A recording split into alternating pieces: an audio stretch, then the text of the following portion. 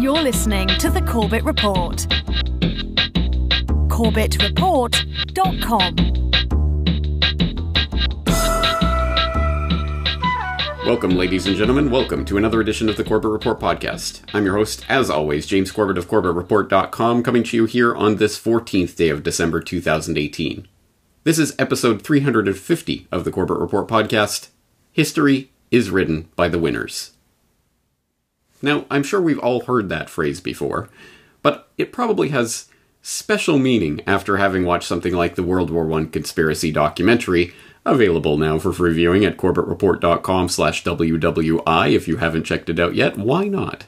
But as I say, for viewers of that documentary, or for a lot of the work that I do here at the Corbett Report, this phrase has special meaning and resonance. It obviously is true that the people who end up writing the history books are the ones that are in control of any particular period of time and are going to reflect the biases of the ruling establishment that allows such things to be printed. That is true of every historical period and no less true of our own, although we always like to think we live in a special pocket of reality that's so different from times past. Yes, conspiracies and things happened in the past, but they don't happen today. History was written by the winners in the past, but today we're all objective and academics living in ivory towers. Well, no, I'm here today to remind you that this is not the case, and to remind you in the context of the World War I conspiracy, which we've been examining here on the Corbett Report for the last several weeks, and this is part of the follow-up to that documentary that I did promise. So if you are not familiar with the documentary itself, please go to CorbettReport.com/WWI. But if you are not familiar with the follow-up work, I've also done a couple of propaganda watches on this subject, such as the recently released Freedom Fries and Liberty Cabbage. And also I've released the full interview with Richard Grove, which is now available on my website. The link will be in the show notes. And the full interview with Jerry Docherty. Again, the full interview is there on the website. The link will be in the show notes. Let's listen to a little segment from that Jerry Docherty interview where we raise this question of how is history written, by whom, and who is excluded from that narrative?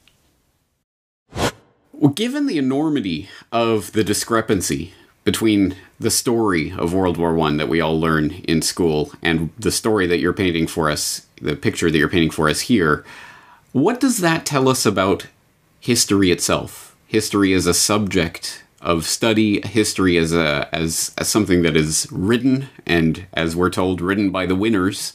What are the implications of this? And for people like yourself who are trying to study this information, but as you say, a lot of this information has been carefully scrubbed from the records, or there's murky details that we can't ultimately drill down, and we'll never find that ledger connecting this person to that payment to that event.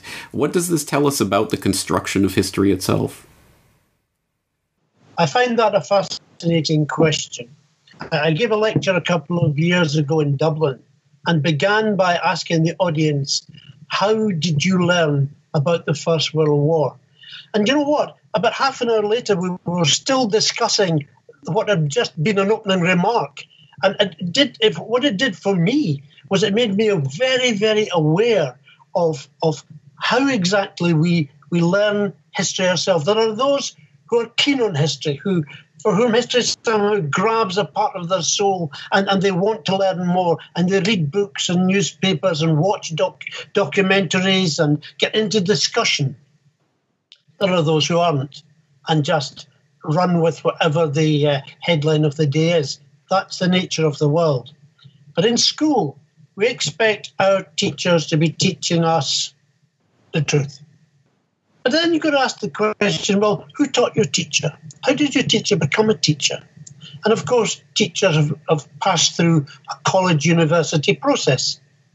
They've learned from the works that their professors have said, here are the sources you will use when you're writing an essay. Here are the reviews and the various periodicals which we tell you are the ones which will guide you towards the answer to the question that we have set. Now, this is 100 years old, this process of actually the universities becoming the guardians of history. Inside that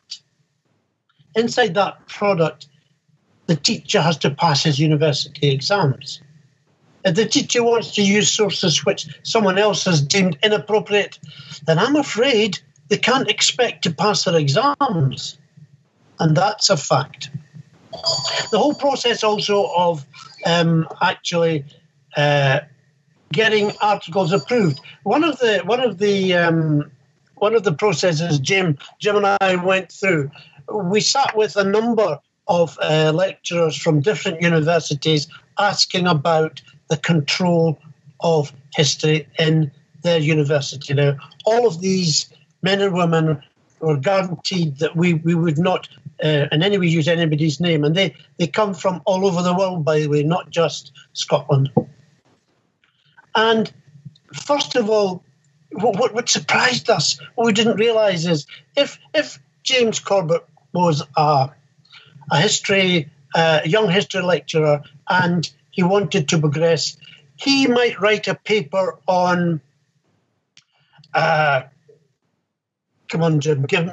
He might write a paper on the Cuban crisis, okay? And he might have discovered that, in fact, one of the consequences of the Cuban crisis was an increase in refugees coming from Cuba to the United States and the impact that had on society.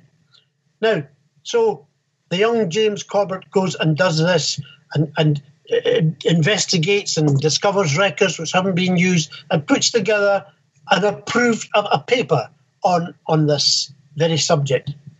For that to be recognised as an official paper of worth by the academic community, it would have to go through a process where peers read it. You wouldn't actually ever know who had read your paper, by the way, but it would be submitted to peers to read it. And if they read it and they liked it and they thought that it had some new light to shed on that particular topic, it might well find its way into a professional magazine, a professional periodic. If they didn't like it because it was perhaps suggesting that there had been malpractice and there was evidence of something that people shouldn't have been doing, or something had happened behind the scenes which no one wants to know about, then that would not be published. And they would be told that perhaps they haven't used enough recognised official text within the concept of what they're writing. And they would be advised that if they wanted to proceed and move up the ladder, that they really should follow the orthodox method and the orthodox view. Jim and I got into a discussion, not heated, but it was very lively, with a fairly senior lecturer, and he turned to us and said, "But don't you realise you know more about the First World War than we do, because we become specialists in micro-subjects, and we give lectures to our students which is based on the orthodox thinking or the latest approved book." There's an excellent new book called The Sleepwalkers, who's Clark, I think it's Clark's work, which infers that Europe sleepwalked into war, that nobody saw this coming. Rather a clever wee concept, because it begins to unpick the notion that there were other influences here, but doesn't seek to blame anybody. But this is the way in which the centre controls those new thinkers and people who, for example, we've over the last 4 years, we've had a history blog going out about the truth and the First World War. Now, at least 2 people have contacted us to say that they have been told that they cannot use this. It's just that even though our evidence comes from archive papers, from cabinet documents, from Library of Congress, from secondary sources of high repute, the actual formation of history is very closely guarded. Once again, Gerry Docherty, co-author with Jim McGregor of Hidden History, The Secret Origins of the First World War, A book that I have recommended highly and continue to do so for anyone who is interested in this story of World War I and how the history books have not told you all the details. And in that segment that we just listened to, Jerry raises a number of important points, not just about the history of World War I specifically, but about the subject of history in general. For example, who teaches the teachers of history, and where do they get their knowledge? Who publishes those books that become the standard history books, and under what circumstances? What kinds of records are allowed into the historical narrative, and what is excluded?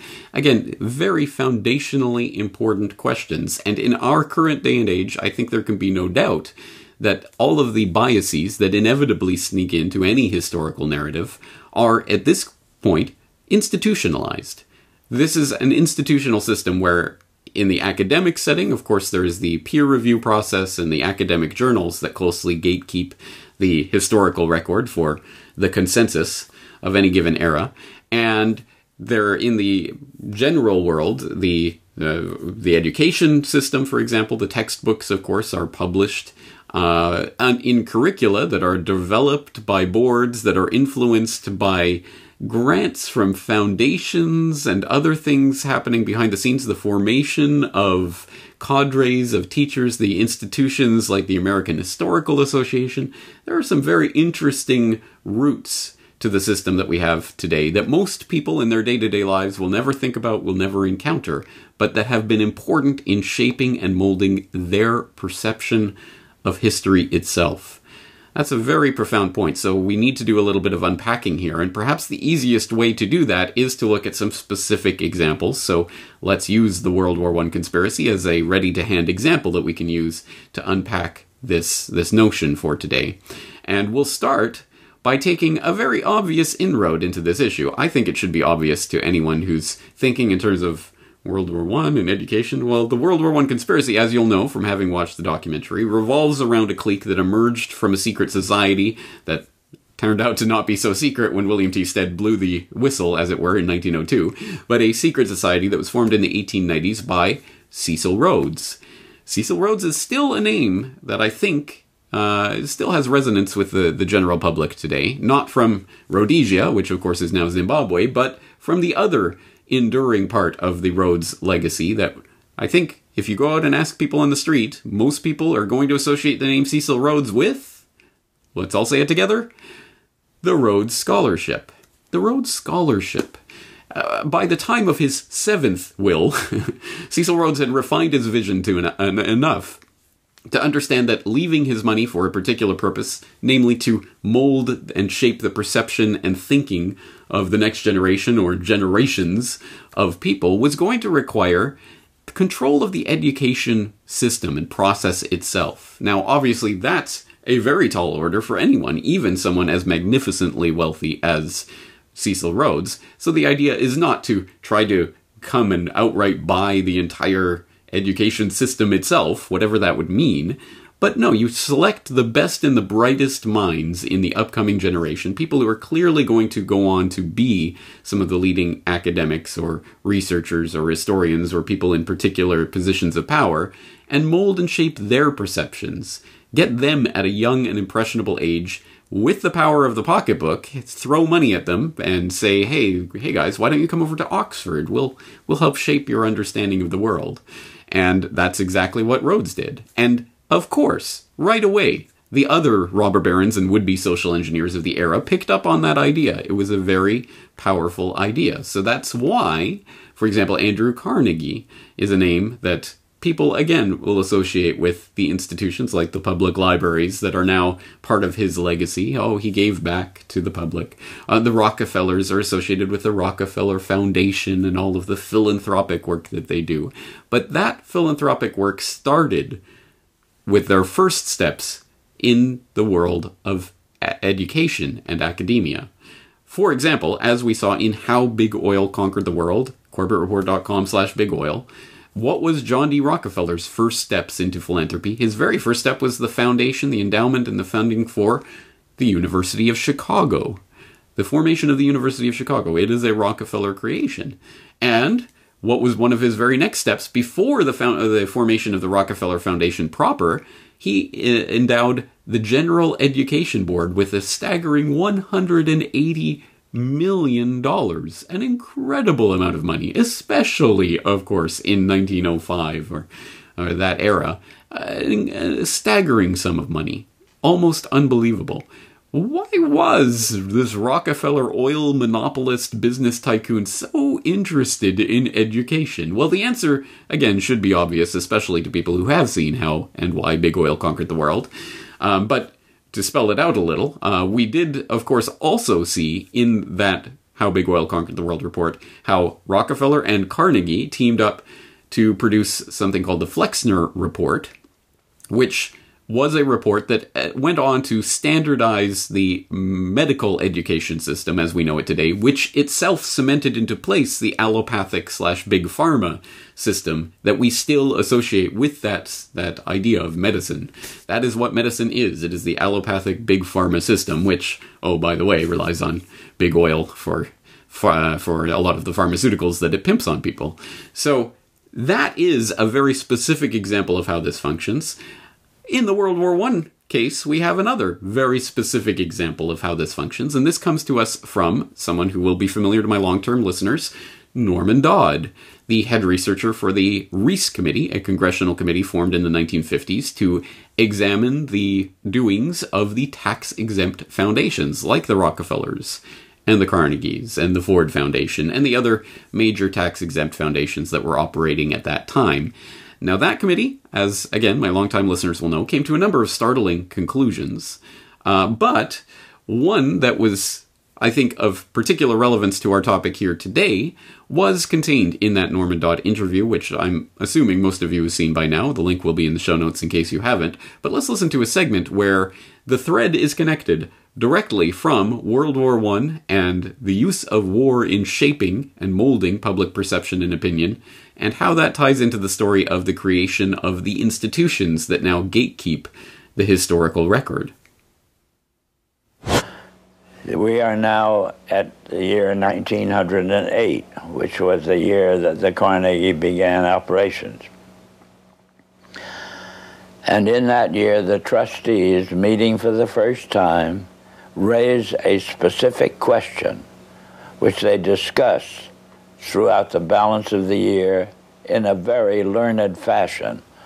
And the question is there any means known more effective than war, assuming you wish to alter the life of an entire people? And they conclude that no more effective means than war to that end is known to humanity. So then in 1909 they raised the second question and discussed it, namely, how do we involve the United States in a war? Well, I doubt at that time if there was any subject more removed from the thinking of most of the people of this country than its involvement in a war. There were intermittent shows in the Balkans, but I doubt very much if many people even knew where the Balkans was. Then finally, they answer that question as follows. We must control the State Department. And then that very naturally raises the question of how do we do that? And they answer it by saying we must take over it and control the diplomatic machinery of this country. And finally they resolve to aim at that as an objective. Then time passes, and we are eventually in a war, which would have been World War I. And at that time, they record on their minutes a shocking report in which they dispatched to President Wilson a telegram cautioning him to see that the war does not end too quickly. And finally, of course, the war is over. At that time, their interest shifts over to preventing what they call a reversion of life in the United States to what it was prior to 1914, when World War I broke out. And they arrive at that point, they come to the conclusion that to prevent a reversion, we must control education in the United States. And they realize that that's a pretty big task. So to them, it is too big for them alone, so they approach the Rockefeller Foundation with the suggestion that that portion of education which could be considered domestic be handled by the Rockefeller Foundation, and that portion which is international should be handled by the endowment. And they then decide that the key to the success of these two operations lay in an alteration in the teaching of American history. So they approach 4 of the then most prominent teachers of American history in the country, people like Charles and Mary Bird, and their suggestion to them is, will they alter the manner in which they present this subject, and they get turned down flat. So they then decide that it is necessary for them to do, as they say, build our own stable of historians. And then they approach the Guggenheim Foundation, which specializes in fellowships, and say, when we find young men in the process of studying for doctorates in the field of American history, and we feel that they are the right caliber, will you grant them fellowships on our say-so? And the answer is yes. So under that condition, eventually they assemble 20. And they take this 20 potential teachers of American history to London, and there they're briefed into what is expected of them when, as and if they secure appointments in keeping with the doctorates they will have earned. And that group of 20 historians ultimately becomes the nucleus of the American Historical Association. Some interesting, and I think you'll agree, highly relevant information with regards to the question of the formation of the historical record about World War I and the historical record generally, and how that all ties into the First World War itself, and the types of people who actually desired such a war to shape public opinion in the first place. It's an incredible story, and one that, as I say, will be familiar, at least in part, to my long-term listeners, specifically that piece of the puzzle presented by Norman Dodd in that interview, which I have played before, an interview that was conducted in the early 1980s by G. Edward Griffin, at a time when I believe Mr. Dodd was something like 82 years old, and something on the order of 3 decades after the committee had wound up its investigation. So clearly, this is a second-hand account at this point of something long in the past, and it might lead people to believe that this is all we have on the Reece Committee, and, well, what else can we know about what they discovered? Well, actually, quite a lot, because here it is, folks, historical documents and historical research, and given the incredible power of the internet, now all you have to do is go to the show notes at CorbettReport.com for this episode and click on the link to the archive.org repository of information about the Select Committee to Investigate Tax-Exempt Foundations and Comparable Organizations, the full title of what has become commonly known as the Reece Committee. Specifically, on archive.org, you can find the complete hearings of that committee, a light 818 pages of bedtime reading of all of the hearings that they conducted, as well as the Tax-Exempt Foundations and Charitable Trusts, Their Impact on Our Economy document that was the chairman's report to the Select Committee on Small Business of the 87th Congress, and a very interesting little tome published in 1958 by the Devon Adair Company called Foundations, Their Power and Influence by Renee A. Wormser, who was the chair of that special committee to investigate the tax-exempt foundations, and goes into a great degree of detail, but also in a readable narrative about the committee and its work and its findings. So let's look at a specific point of that narrative where Renee Wormser in the Foundations, Their Power and Influence, is talking about the part of the Carnegie Endowment specifically. And he writes about the Reece Committee and its work. It says, the Reece Committee said of the endowment's work, quoting the Reece Committee report, an extremely powerful propaganda machine was created. It spent many millions of dollars in the production of masses of material for distribution, the creation and support of large numbers of international policy clubs and other local organizations at colleges and elsewhere, the underwriting and dissemination of many books on various subjects through the International Mind Alcoves and the International Relations Clubs and Centers, which it organized all over the country, the collaboration with agents of publicity, such as newspaper editors, the preparation of material to be used in school textbooks, and cooperation with publishers of textbooks to incorporate this material, the establishing of professorships at the colleges and the training and indoctrination of teachers, the financing of lecturers and the importation of foreign lecturers and exchange professors, the support of outside agencies touching the international field, such as the Institute of International Education, the Foreign Policy Association, the American Association for the Advancement of Science, the American Council on Education, the American Council of Learned Societies, the American Historical Association, the American Association of International Conciliation, the Institute of Pacific Relations, the International Parliamentary Union, and others, and acting as midwife at the birth of some of them. The Carnegie Endowment was utterly frank in disclosing its propaganda function. It used terms frequently such as the education of public opinion.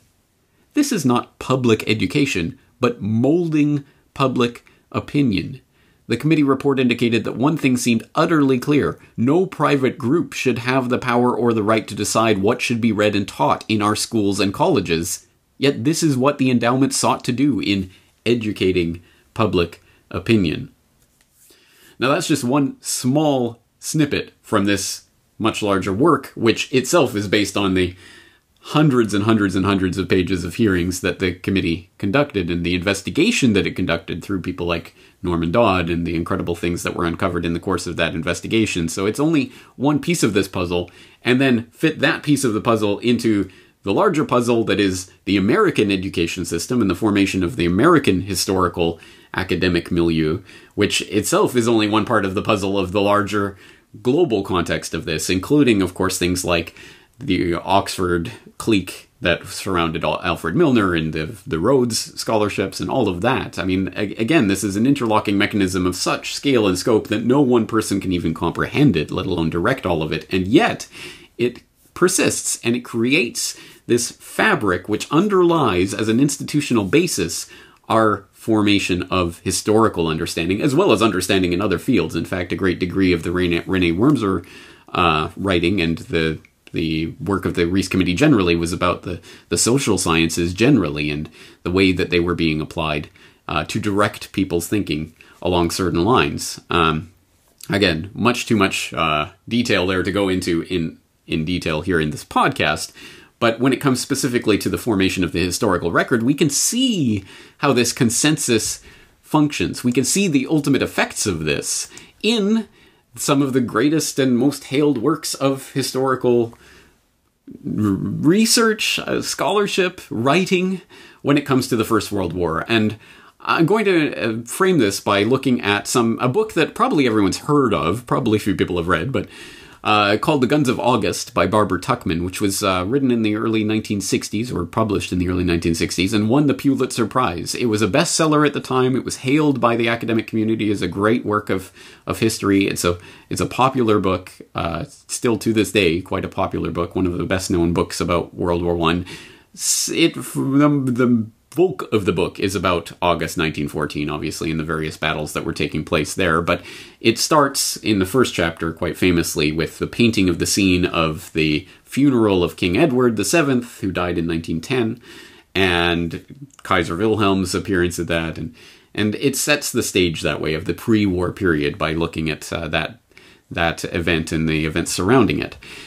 And it's interesting to see the way this hailed work of great scholarship or great historical writing by Barbara Tuchman. It's not scholarship, it's not academic, because it's not a footnoted scholarly document. This is meant as popular history. So it's not, there's no footnotes, there's no references, it isn't scholarship in that sense. There was obviously research that went into it, but it's in the back door somewhere where you can't see it.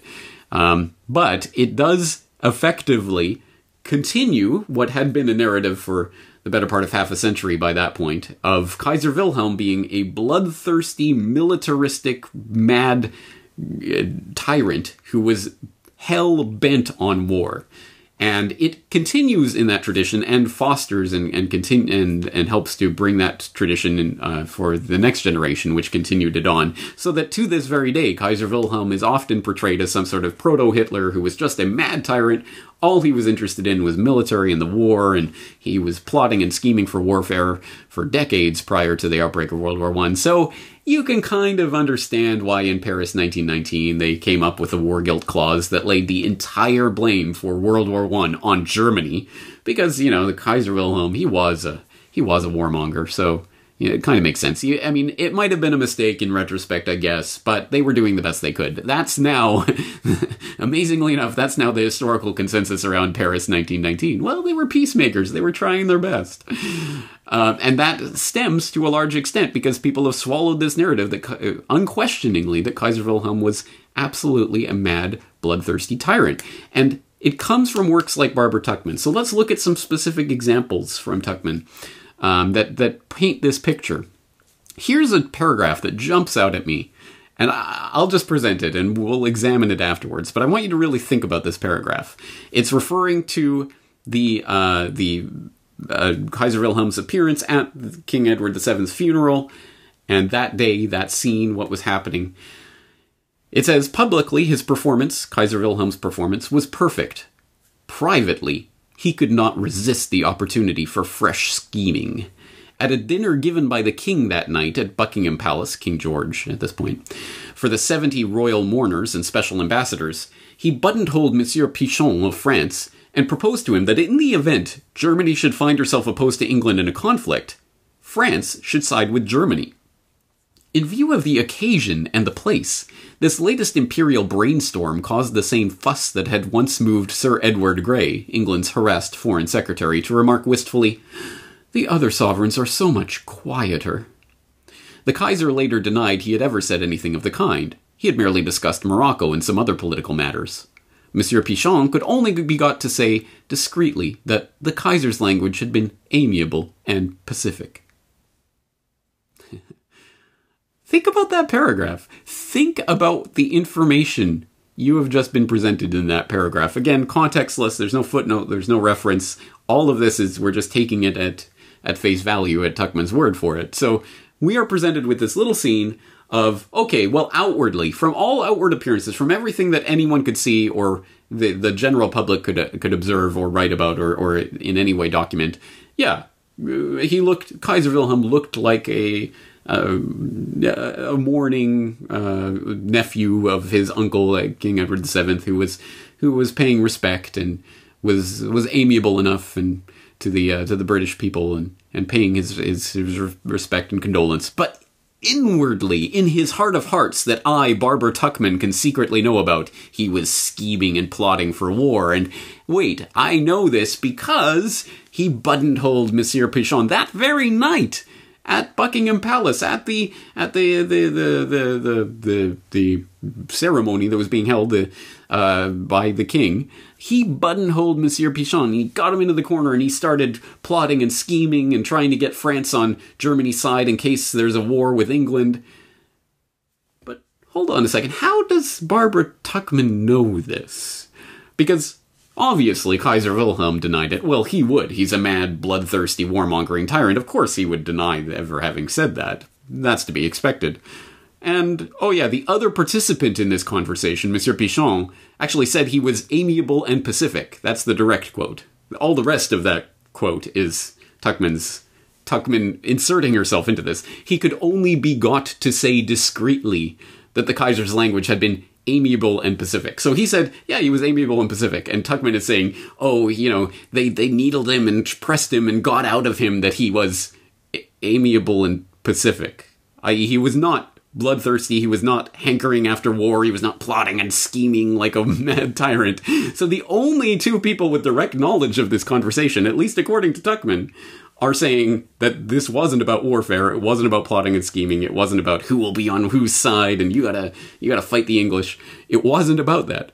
But Tuchman is saying it was about that, because she can magically read these people's minds somehow or something. I don't know. This is insanity when you actually drill down on the details of a moment like this. And this is just one paragraph in this voluminous book, but it shows you something about the mindset of this Pulitzer Prize-winning historian. This is Pulitzer Prize-winning history, folks. The Guns of August. It's a great work of history that presents passages like that we're just supposed to swallow and internalize. Oh yeah, Kaiser Wilhelm he was always plotting and scheming for war.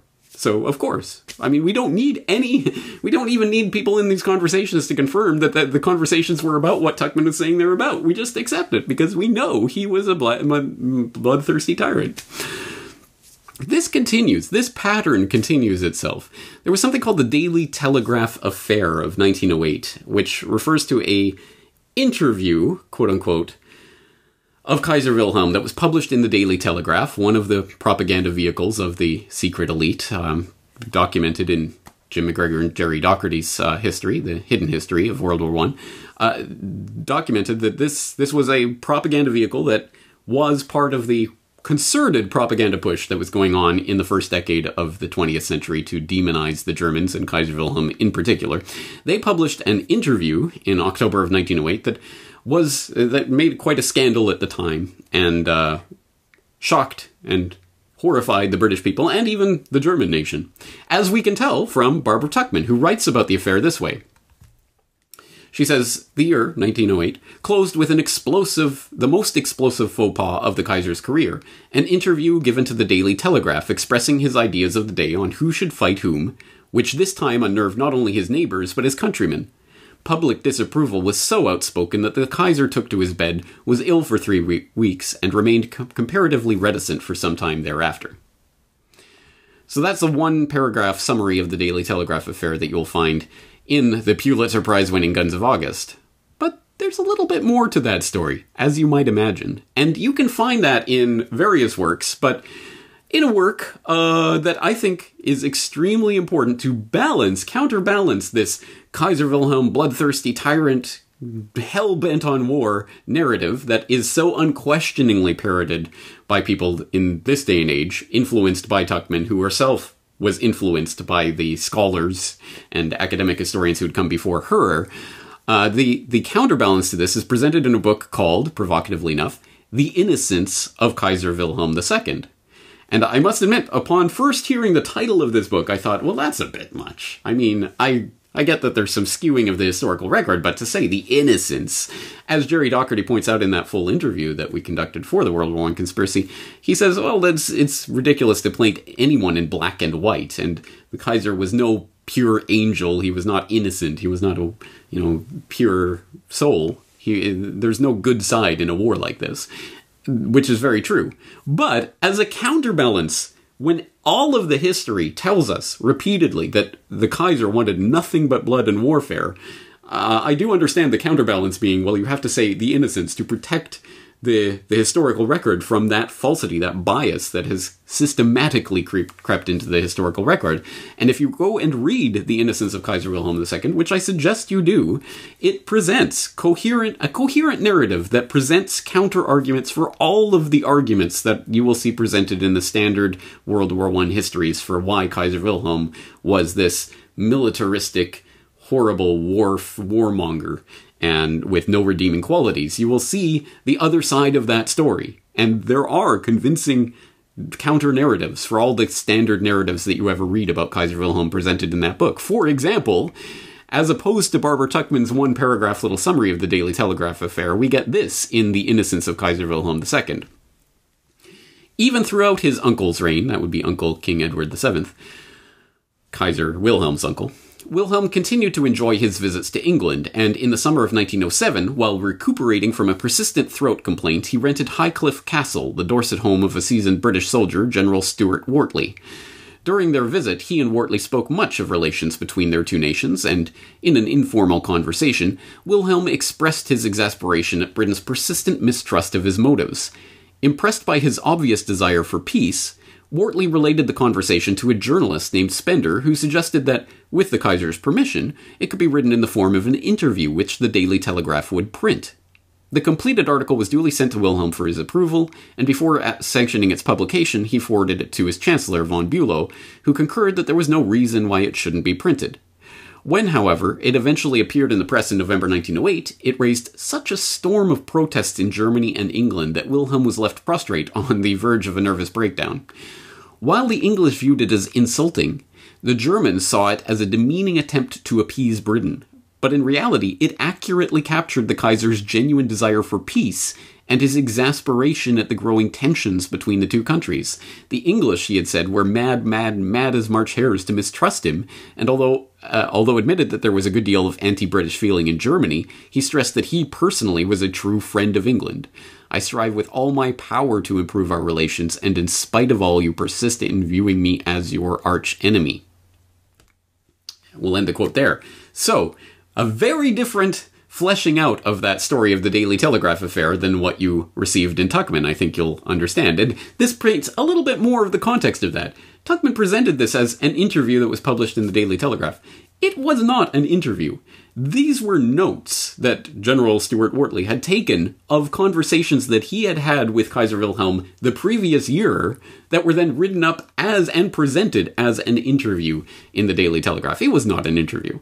And it was presented that way to the public, and it obviously upset people when the interview starts with Kaiser Wilhelm rebuking the English people. You English, he said, are mad as March hares. What has come over you that you are so completely given over to suspicions quite unworthy of a great nation? What more can I do than I have done? I declared with all the emphasis at my command in my speech at Guildhall that my heart is set upon peace, and that it is one of my dearest wishes to live on the best of terms with England. Have I ever been false to my word?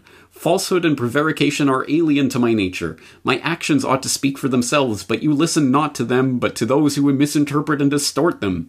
That is a personal insult, which I feel and resent. To be forever misjudged, to have my repeated offers of friendship weighed and scrutinized with jealous, mistrustful eyes, taxes my patience severely. I have said time after time that I am a friend of England, and your press, at least a considerable section of it, bids the people of England refuse my preferred hand, and insinuates that the other holds a dagger. How can I convince a nation against its will? Well, that's the opening paragraph of this Daily Telegraph quote-unquote interview, which, of course, does present, wow, he's in some sort of rage. What's this anger? He's clearly a crazed person. And that's the impression that I think the British public was left with. Again, completely disregarding all of the context of this. This was not an interview. He did not just suddenly go into this rant about how the English are mad as March hares. This was obviously part of a series of conversations he'd been having over a period of time in which he had expressed frustration with the fact that he wanted peace. He wanted peace, and he was constantly being portrayed as a warmonger.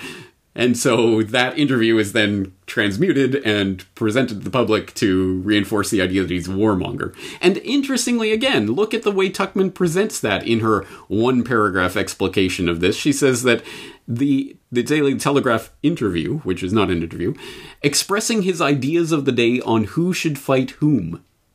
Expressing his ideas of the day on who should fight whom. I invite you, I implore you to go click the link in the show notes to that Daily Telegraph article so you can read it for yourself. And you tell me if you would summarize that interview as Kaiser Wilhelm expressing his ideas of the day on who should fight whom.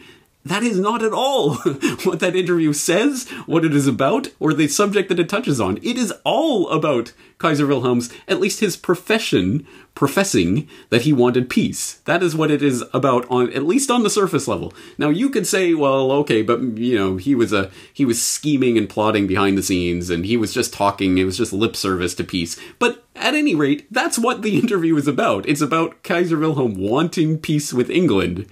And somehow, in the one-sentence summary here in Tuckman, we get expressing his ideas of the day on who should fight whom. It's a complete mischaracterization of that interview. But again, Pulitzer Prize-winning history, guys. It's remarkable. And it goes on and on from there. In fact, there's another really telling piece in that opening chapter of Guns of August that I thought was, again, really struck me when I was reading about it. We were looking at the event of King Edward VII's death and how he was being mourned in various places around the world where the royal rake had made an impression, bizarrely enough, favorably on a number of countries. So there was public displays of mourning in various countries, and Tuckman is writing about this. For example, she says, in France, the king's death created profound emotion and real consternation, according to Le Figaro. Paris, it said, felt the loss of its great friend as deeply as London. Lampposts and shop windows in the Rue de la Paix wore the same black as Piccadilly. Cab drivers tied crepe bows on their whips. Black-draped portraits of the late king appeared even in the provincial towns as the death of a great French citizen. In Tokyo, in tribute to the Anglo-Japanese alliance, houses bore the crossed flags of England and Japan with the staves draped in black. In Germany, whatever the feelings, correct procedures were observed. All officers of the Army and Navy were ordered to wear mourning for 8 days, and the fleet in home waters fired a salute and flew its flag at half-mast. The Reichstag rose to its feet to hear a message of sympathy read by its president, and the Kaiser called in person upon the British ambassador in a visit that lasted an hour and a half. Again, think about what has just happened in that paragraph. Talking about all of the things, the different ways that public mourning took place in these different places, and the way that is presented. In France, we are told, the king's death created profound emotion and real consternation. So here Tuckman is just quoting Le Figaro, and presumably quoting it as a way of accurately capturing the feeling, the real sentiment of the French people. Profound emotion, real consternation, and then she talks about the lampposts and shop windows being dressed in the black draped portraits of the late king, etc. So giving all the impression, okay, the French people really felt this as a loss. In Tokyo, in tribute to the Anglo-Japanese alliance, even the store windows, they had the English and Japanese staves draped in black, and all of this, the flags hanging on the poles. In Germany, whatever the feelings, correct procedures were observed. Look at that. Look at that editorial intrusion there by Tuckman. So, yes, the French people do all of these things that we can observe, and that shows that they really had profound consternation at the death of King Edward VII. In Japan, in Tokyo, the store owners do this, and that shows the Japanese people valued the English-Japanese alliance.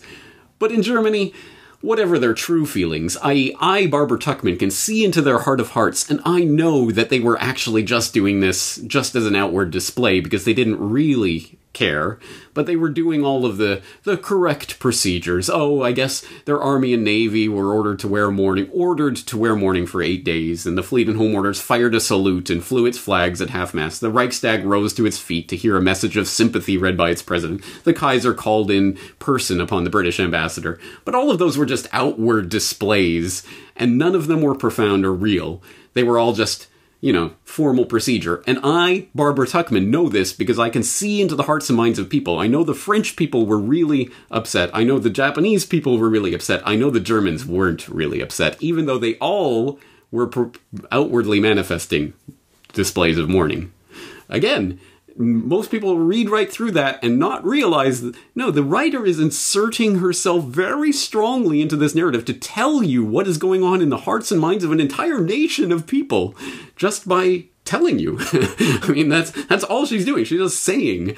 She's just putting that phrase in, whatever the feelings. What an incredible phrase to put in there to show that she knows what's really going on in the hearts and minds of the German people. Now, look, no one should have been mourning King Edward VII. He was a horrible person who was a schemer who was very much involved with the formation of World War I. But at any rate, I don't claim to know what the French or German or average person in Tokyo was thinking or feeling at that moment, and how profoundly true or fake their expressions of mourning were. But Barbara Tuckman will do that, because Pulitzer Prize-winning history, folks, this is how it's done. Again, think about that. Think about that when you're reading these great works of history and how the writers will insert themselves into that narrative as they always do, as they have to. There's no way to take yourself out of that and to write some objective thing about only the surface level. If you're writing a narrative, you have to create the narrative. But the narrative here is subtly inserted in a way that you don't consciously recognize that it's happening. But at the end of it, you're going to come out of that book thinking, yeah, Kaiser Wilhelm really was a mad, bloodthirsty tyrant. And mission accomplished. It's almost as if someone like Barbara Tuchman has a dog in this fight. Oh, wait. Barbara Tuchman. I wonder if there's any biographical details about Barbara Tuchman. I mean, who is she? What family does she come? Oh, that's right. Her grandfather was Henry Morgenthau Sr., who was a Wilson supporter who was appointed ambassador to the Ottoman Empire during the First World War. So, someone who had some relation to the events that were being described here.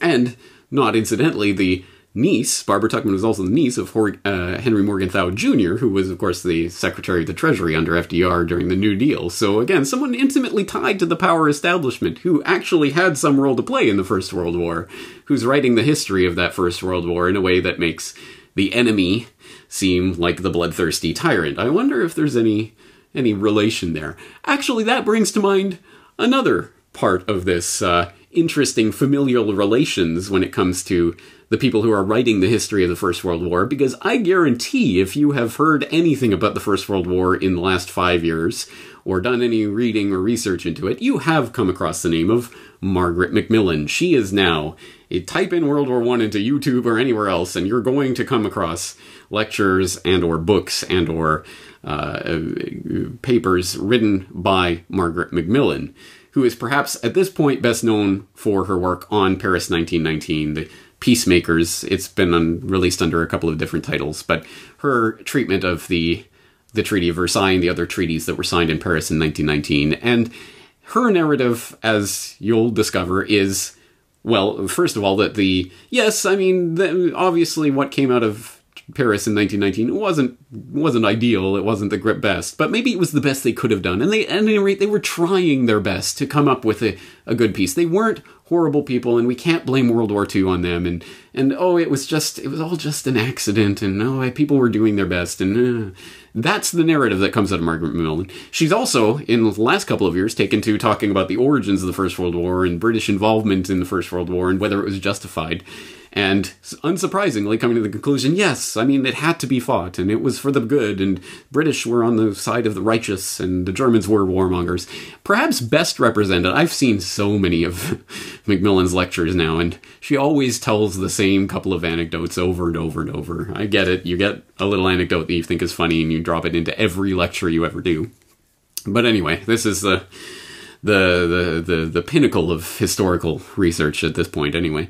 But there was one particular debate that I will throw in the show notes. Please click the link. Watch the Intelligence Squared debate on whether Britain should have entered the First World War. That was the question being debated. And on the pro side, on the side of yes, Britain was right to enter the First World War, Margaret Macmillan and her colleague were arguing for all of the reasons that you might imagine, including, of course, that, well, Germany was warmongering and it was under this crazy Kaiser Wilhelm, and if you hadn't have intervened, then they probably would have overrun France, and then that would have created this horrible situation where you have this bloodthirsty, maniacal, militaristic tyrant ruling the continent of Europe, and that would have meant war with Britain anyway, eventually, so it's better to nip it in the bud, and whatever. That kind of narrative is essentially what's being presented. But I invite you to go watch that full debate, because, not only are there weird tricks being played, like the opening remarks are 10 minutes long, and yes, Britain should have entered the war side gets there 10 minutes, but for some reason, no, they should not have entered the war side gets 7.5 minutes, and they say, no, it's been 10 minutes. And he said, are you sure about that? Yes, 10 minutes. And you could go look at the actual counter on YouTube, and it's only at 7 minutes and 30 seconds or whatever. So weird tricks like that. But also, more importantly, more profoundly, the types of things that are put forward by the yes, Britain should have gotten involved in the war side that are just inserted into that, including, of course, the demonization of Kaiser Wilhelm. But when they're questioned on that, for example, when people say, well, yes, I mean, the rape of Belgium and things the atrocities that occurred are horrible, but what about the concentration camps and what the British did in the South Africa during the Boer War? That was horrific. And they wave it away with a whisk of their hand. Yes, some bad things happened there, but you can't blame the British Empire for that. But let me tell you why you can blame Germany and Kaiser Wilhelm for everything that happened in Belgium. I mean, again, whatever you make of whataboutism and what have you, at any rate, there is a double standard that is being applied there, quite obviously. And one of the funniest bits is, well, funniest bits is when they're openly called out. I believe it was Macmillan, or it might have been her debate partner, but one of them said something to the effect of, well, show me any instance of anyone in Britain who was arguing for war before World War I. No one wanted war. And someone says, well, what about Jackie Fisher, who, of course, was the first Sea Lord in that period building up in the naval race, and then was appointed Sea Lord again after his retirement when the war that he had so fervently wished for actually broke out. People say, well, what about Jackie Fisher? This is the person. Go back to my Echoes of World War I lecture. The person who said, well, we could Copenhagen the British Navy. We could do a unprovoked sneak attack, not declare war. Just basically bomb them off the face of the earth before they know anything about it. He was an open, outright warmonger. And they say, well, yeah, I mean, Jackie Fisher, but he was a bit crazy. He was a bit out there anyway. So I was like, yeah, name me one person who was warmongering. Oh yeah, well, other than that, again, once you watch the debate, there's no question that they are absolutely skewing the historical record in favor of their predetermined outcome. That yes, Britain was great and righteous and holy, and Germany was the most horrible thing that ever existed and needed to be wiped off the face of the planet, essentially. Again, it's almost like Margaret Macmillan has some sort of dog in this fight. Oh, wait! That's right, Margaret Macmillan is the great-granddaughter of David Lloyd George. Even more so than Tuckman. This is an obvious conflict of interest. Do you think the great-granddaughter of the person that she's writing about in 1919 at the peace conference might have some sort of even unconscious bias towards her great-grandfather? Maybe just a little bit, that maybe this should not be the person who is writing the history of 1919, or at least should be. We should keep that front and foremost in our minds when we're reading her history of what her great-grandfather was doing in waging the peace of 1919. Maybe we should keep it in our mind that she is the great-granddaughter of the person she's writing about. I mean, it is possible for her to be objective in that situation, but at any rate, it is something to think about. I mean, the only way that this could get even more ludicrous would be if she was like a Rhodes Scholar or something. Oh, wait, I'll one-up you there. No. Margaret Macmillan did attend Oxford, but she wasn't a Rhodes Scholar. She was a former Rhodes trustee. Yes, one of the trustees who oversees the Rhodes Scholarship. You cannot make this stuff up. The people who are writing, to this day, the most popular and well-received histories of World War I are still the very same clique, connected to the very same families, connected to the very same institutions. It's just insanity. It's insanity. But who in their right mind, going about their daily business, is ever going to bother to look into this? They're just going to see some related video on YouTube, something about, oh, there's a World War I lecture by Margaret Macmillan, click on it, watch a few minutes, oh, that sounds about right.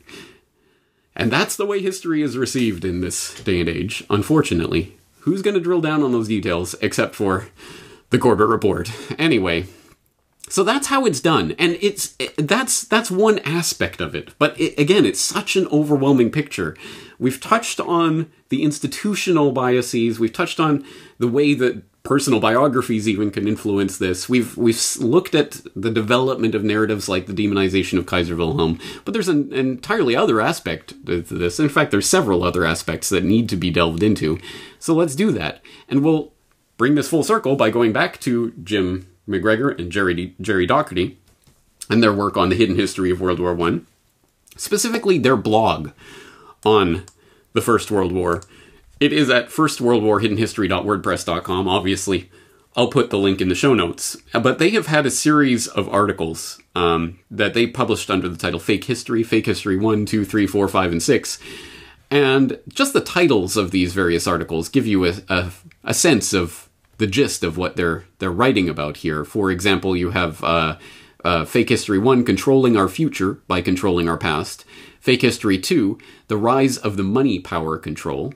Fake History 3, From Burning Correspondence to Permanently Removing the Evidence. Fake History 4, Concealment of British Wartime Documents. Fake History 5, The Peer Review Process. And Fake History 6, The Failure of Primary Source Evidence. Now, each single one of these topics is extremely important and probably deserves its own podcast, but given time restraints and getting everyone on board, let's just drill down on one aspect of this. So, all of these have been encapsulated in an article, a single article called Fake History, How the Money Power Controls Our Future by Controlling Our Past, which I'll direct you to, that's been published by Information Clearinghouse.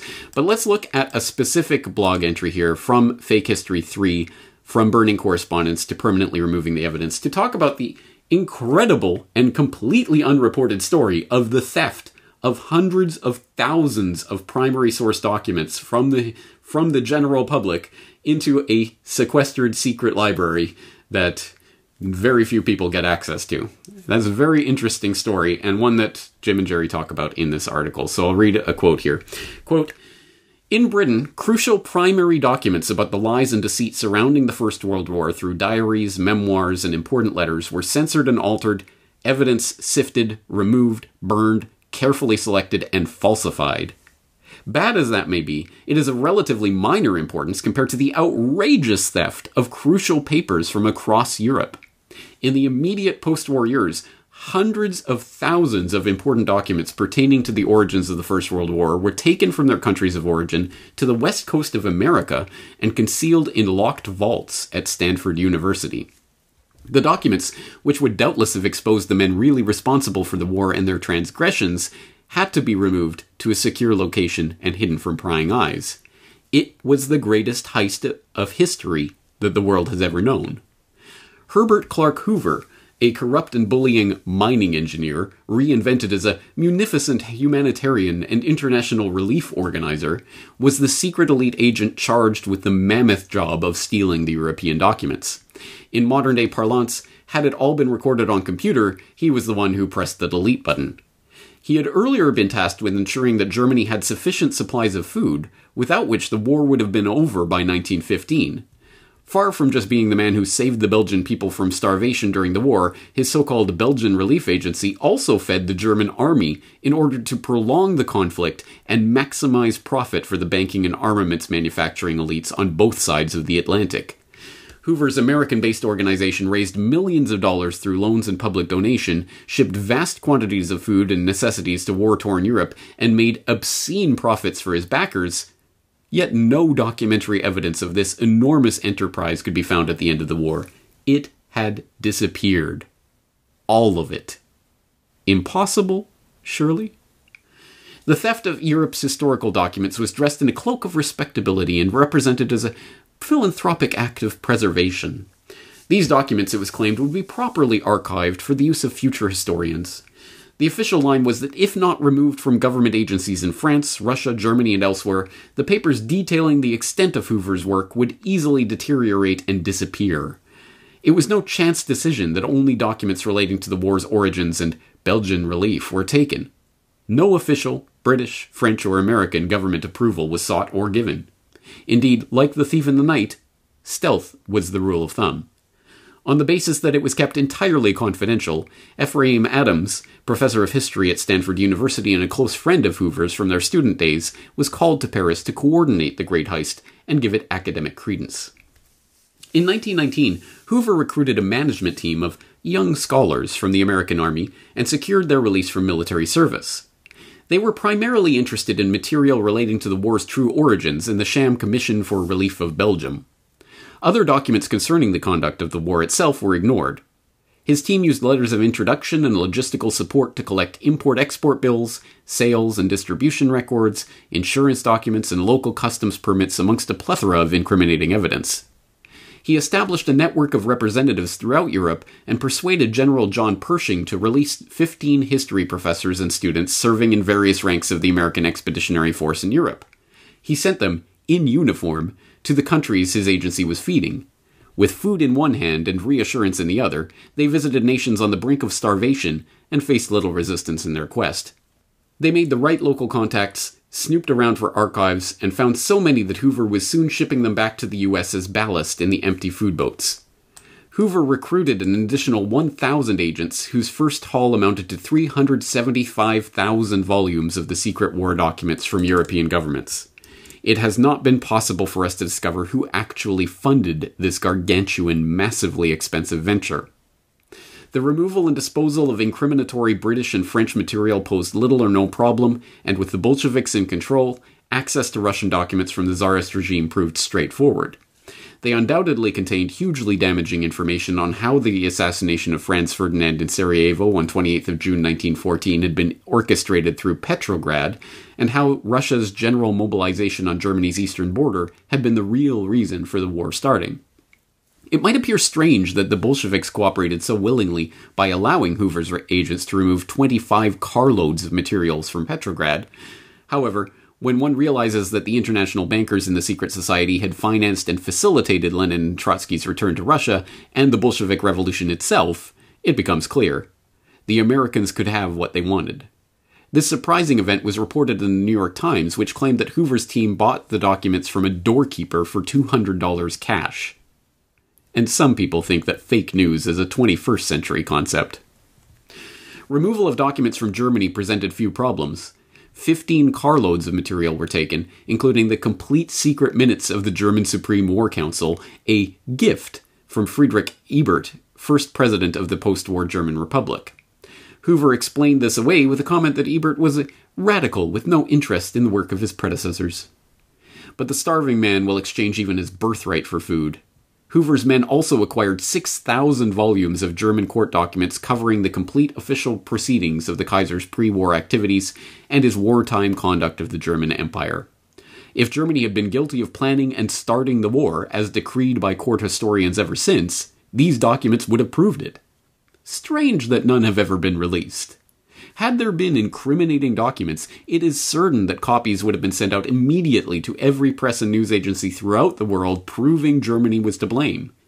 The removal and concealment of the German archives by the secret elite was crucial because they would have proved the opposite. Germany had not started the war. By 1926, the Hoover War Library at Stanford University was so packed with archived material that it was legitimately described as the world's largest collection of First World War documentation. In reality, this was no library. While the documents were physically housed within Stanford, the collection was kept separate, and only individuals with the highest authority had keys to the padlocked gates. It was the Fort Knox of historical evidence, a closely guarded establishment for items too sensitive to share. In 1941, carefully selected archives were made available to genuine researchers. Over the previous 2 decades, the unaccountable ruling cabal, the very men responsible for World War I, had unfettered control over them. What they withheld from view, shredded, or put in the Stanford furnace will never be known. Suffice to say that no First World historian has ever reproduced or quoted any controversial material housed in what is now known as the Hoover Institution on War, Revolution, and Peace. Indeed, it is a startling fact that no war historian has ever written about this utterly astonishing theft of the European war documents and their shipment to America. To the victor go the spoils, and history is part of that booty. But it is our history. We should be demanding to know what is hidden from us. The First World War was the seminal event of the 20th century, and all that followed, including World War II, came as a direct consequence. The people of Britain and Germany, indeed the world, have a right to know the full extent of what has been secretly retained, hidden, or posted, missing regarding responsibility for that war. End quote. A pretty startling passage that points to an incredible ellipsis in the historical record. Oh yes, well, one of the largest heists of documents, the historical documents the world has ever seen, took place in the immediate aftermath of the First World War. That's not even worthy of a footnote in any of the mainstream histories of the First World War. Who's writing those histories? Oh, that's right, the winners. As always, the winners get the spoils of any war, including the spoils of history itself. And the people who perpetrated that war certainly aren't going to let the documents that incriminate them come to light. There is much more detail. Again, this is just one part of one of the 6 parts of that series written by Jim and Jerry. I hope you'll read through it because there's a lot more detail here about specific documents that have been secreted away, burnt, destroyed, and then the question of what documents are allowed to be part of the formation of the historical record. What is allowed through the peer review process, for example. The fact that Jim and Jerry's book will never be quoted in any academic journal or anything, even though it is based on actual historical reference, has hundreds of footnotes to historical documents, but it will never be allowed to be cited in any of the respectable journals, as Jerry mentioned there. This is the key crux of the issue, and this is part of the raison d'etre of the Corbett Report. This is part of what it is that I am doing. I'm just one tiny part of it, but there is a chance at this moment in time to reconstruct something more akin to a real historical record here. There is a chance for a people's history to be written and constructed and reconstructed from the available documents. However much has been secreted away and will never be seen again, we still have inroads into this hidden history, and it is through the work of people like Jim and Jerry and all of the other researchers out there that are dredging this up and doing the painstaking work of putting these historical pieces back together that we can potentially reconstruct a real history, a people's history. Because the history of this era is going to be written by the people of the future. And the real question is, who will be the winners in this era of history that get to decide the history of the future? And it's not a question that you can be a spectator on the sidelines about. You are part of this. You are part of the history that is being made now, and you are deciding whether we will be the winners or whether, once again, we will be the losers in this grand game that is taking place around us, and whether the people who control the historical record will continue to maintain that control simply because we do not even know, for the most part, that control exists at all, let alone the mechanisms by which it functions. Incredibly, fundamentally important issues that we're discussing here today. But as I say, all I can do is start to open up the conversation, direct you to some of the resources that we've looked at today, so you can start doing this for yourself. And again, it's going to be the work of all of us together that will make a difference in all of this, in constructing a real people's history written by we the people who should be the winners of history, rather than the gatekeeping of the elite. All right, we're going to leave it there for today. So much more to talk about, obviously, but please do go to the show notes. Some very valuable resources will be down there in the show notes for today's episode. I hope you'll join me there on CorbettReport.com. Once again, of course, this work is brought to you by you. I cannot do it without your support, so if you appreciate the work that I'm doing here, please do support CorbettReport.com/members. We're going to leave it here for today. I'm looking forward to talking to you again in the near future.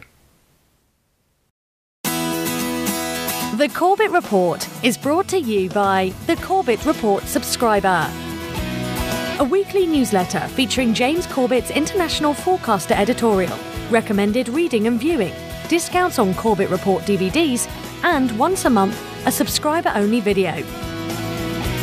Sign up today to start receiving your copy at CorbettReport.com/support.